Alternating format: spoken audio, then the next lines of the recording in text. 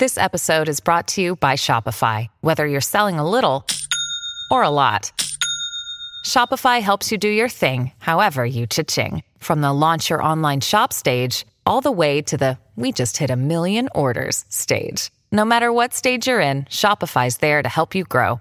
Sign up for a $1 per month trial period at shopify.com/special offer, all lowercase. That's shopify.com/special offer. Good morning. Welcome to Axios Today. It's Monday, September 27th. I'm Nyla Boodoo. Here's what we're following today. Germany and Europe without Angela Merkel. Plus, cautious optimism for the coming COVID winter. But first, today's one big thing. Why the infrastructure and spending bills on Capitol Hill could transform our day-to-day lives. You're going to hear a lot this week about reconciliation and infrastructure, and I think it's really easy to tune out when you hear headlines about this or numbers like this, $1.2 trillion. But it's a really crucial week for this, of negotiations on Capitol Hill. And even if just half of these proposals are successful, they could be completely transformative to our daily lives, whether that's through how we pay for childcare, college, or even how we access the internet. Axios' Margaret Talev has been talking to reporters in our newsroom about how this could change our day-to-day lives. Good morning, Margaret. Good morning, Nyla. First, are these deals really that big of a deal? Something along the lines of like a New Deal? They really are. What we're talking about is between that Senate-passed bipartisan infrastructure agreement that the House hasn't acted on yet, and President Biden's big spending bill that the House Democrats are driving. We talk about the reconciliation bill. That's what we're talking about. That's $3.5 trillion on the high end.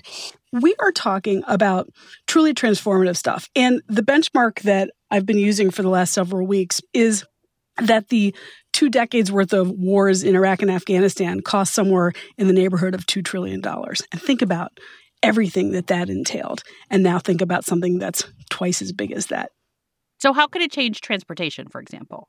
That's a great example. The first thing right off the bat is that we already know that there's going to be a shift. It's already begun from conventional cars towards electric cars, but it would greatly accelerate that. And it would greatly accelerate an expansion of high-speed trains and of subsidized light rail in cities. But I think it's that electric cars, we're talking about the potential for big tax credits, somewhere between $12,000 and $13,000 a car, means everybody would want to get an electric vehicle.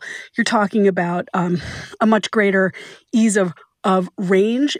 The kind of spending that would happen would be major investments so that on major roadways there'd be a zillion places to charge your car. So that's kind of one quick, easy way to think about how it could change your life, is an almost instantaneous acceleration of the shift to electric vehicles. What about when it comes to something like childcare? So there's a lot of areas here that would be impacted, but here's one that every parent of a younger kid can get their heads around: free daycare for lower income families, and even for middle-class households, subsidies that would cap what middle-class families pay at 7% of your income. It could save an average middle-class family about $15,000 a year. And what about education? And I'm thinking in particular college. How could this transform how we approach paying for college? Yeah, it's education on both ends of the spectrum, because President Biden's been talking about trying to provide 2 years of free preschool before kindergarten, and then, of course, 2 years of free community college. And this disproportionately impacts women or people for whom college is still really out of reach. This could get the first couple of years of your post-high school education, would make it completely affordable. So this could be transformative, Margaret, but what if negotiations fall through this week? What happens now? Well, first of all, it could be transformative, but it's also hugely expensive. So all these things sound very appealing, but there's a reason why a lot of centrists and fiscal conservatives are nervous, uncomfortable about it. They're concerned, could it have impacts on inflation? Could it have impacts on restraining growth in the future? Politically, if this doesn't happen this week, or with some kind of enough of a down payment this week that it would happen in the next year, many Democrats think it could be pretty disastrous for them. The question is, who's going to blink first? Someone has to meet somewhere between the two ends of that spectrum in order to get a deal. Axios' managing editor for politics, Margaret Talev. Thanks, Margaret. Thanks, Nyla. We'll be back in 15 seconds with a dispatch from Berlin on Election Day. Families have a lot going on. Let Ollie help manage the mental load with new cognitive help supplements for everyone 4 and up, like delicious Lolly Focus Pops or Lolly Mellow Pops for kids. And for parents, try 3 new Brainy Chews to help you focus, chill out, or get energized. Find these cognitive health buddies for the whole fam at ollie.com. That's OLLY.com. These statements have not been evaluated by the Food and Drug Administration. This product is not intended to diagnose, treat, cure, or prevent any disease. Welcome back to Axios Today. I'm Nyla Boodoo. After serving as Chancellor of Germany for 16 years, Angela Merkel is retiring. So Germans went to the polls yesterday to choose a new government. And so far, results show the Social Democratic Party taking a narrow lead, a sign that voters have moved away from Merkel's party, the Christian Democratic Union. Axios' Zach Basu has been covering the elections and sent us this dispatch from Berlin last night. So tonight I'm at the headquarters of the Social Democratic Party, the SPD, who 4 years ago were essentially pronounced dead. They finished in 2017 with their worst result since World War II, and nobody thought they would be a contender this year. In fact, several campaigners told me tonight that if you said to them 4 months ago or even 2 months ago that their candidate Olaf Scholz would be in a position to become chancellor, they wouldn't believe you. It's a very close race between Merkel's party, the CDU, and the center-left SPD, which is obviously led by Olaf Scholz. But the fact that it's so close is a huge disappointment for the CDU and a testament to just how popular Merkel was. But it doesn't end tonight.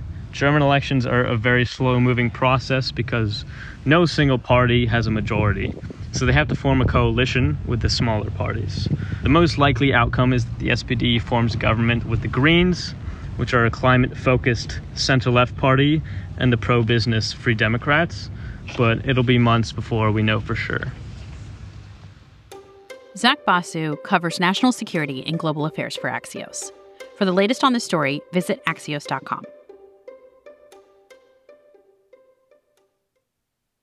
It's fall, and as depressing as this is, let's just acknowledge that many of us are thinking about what it means to head into another COVID winter.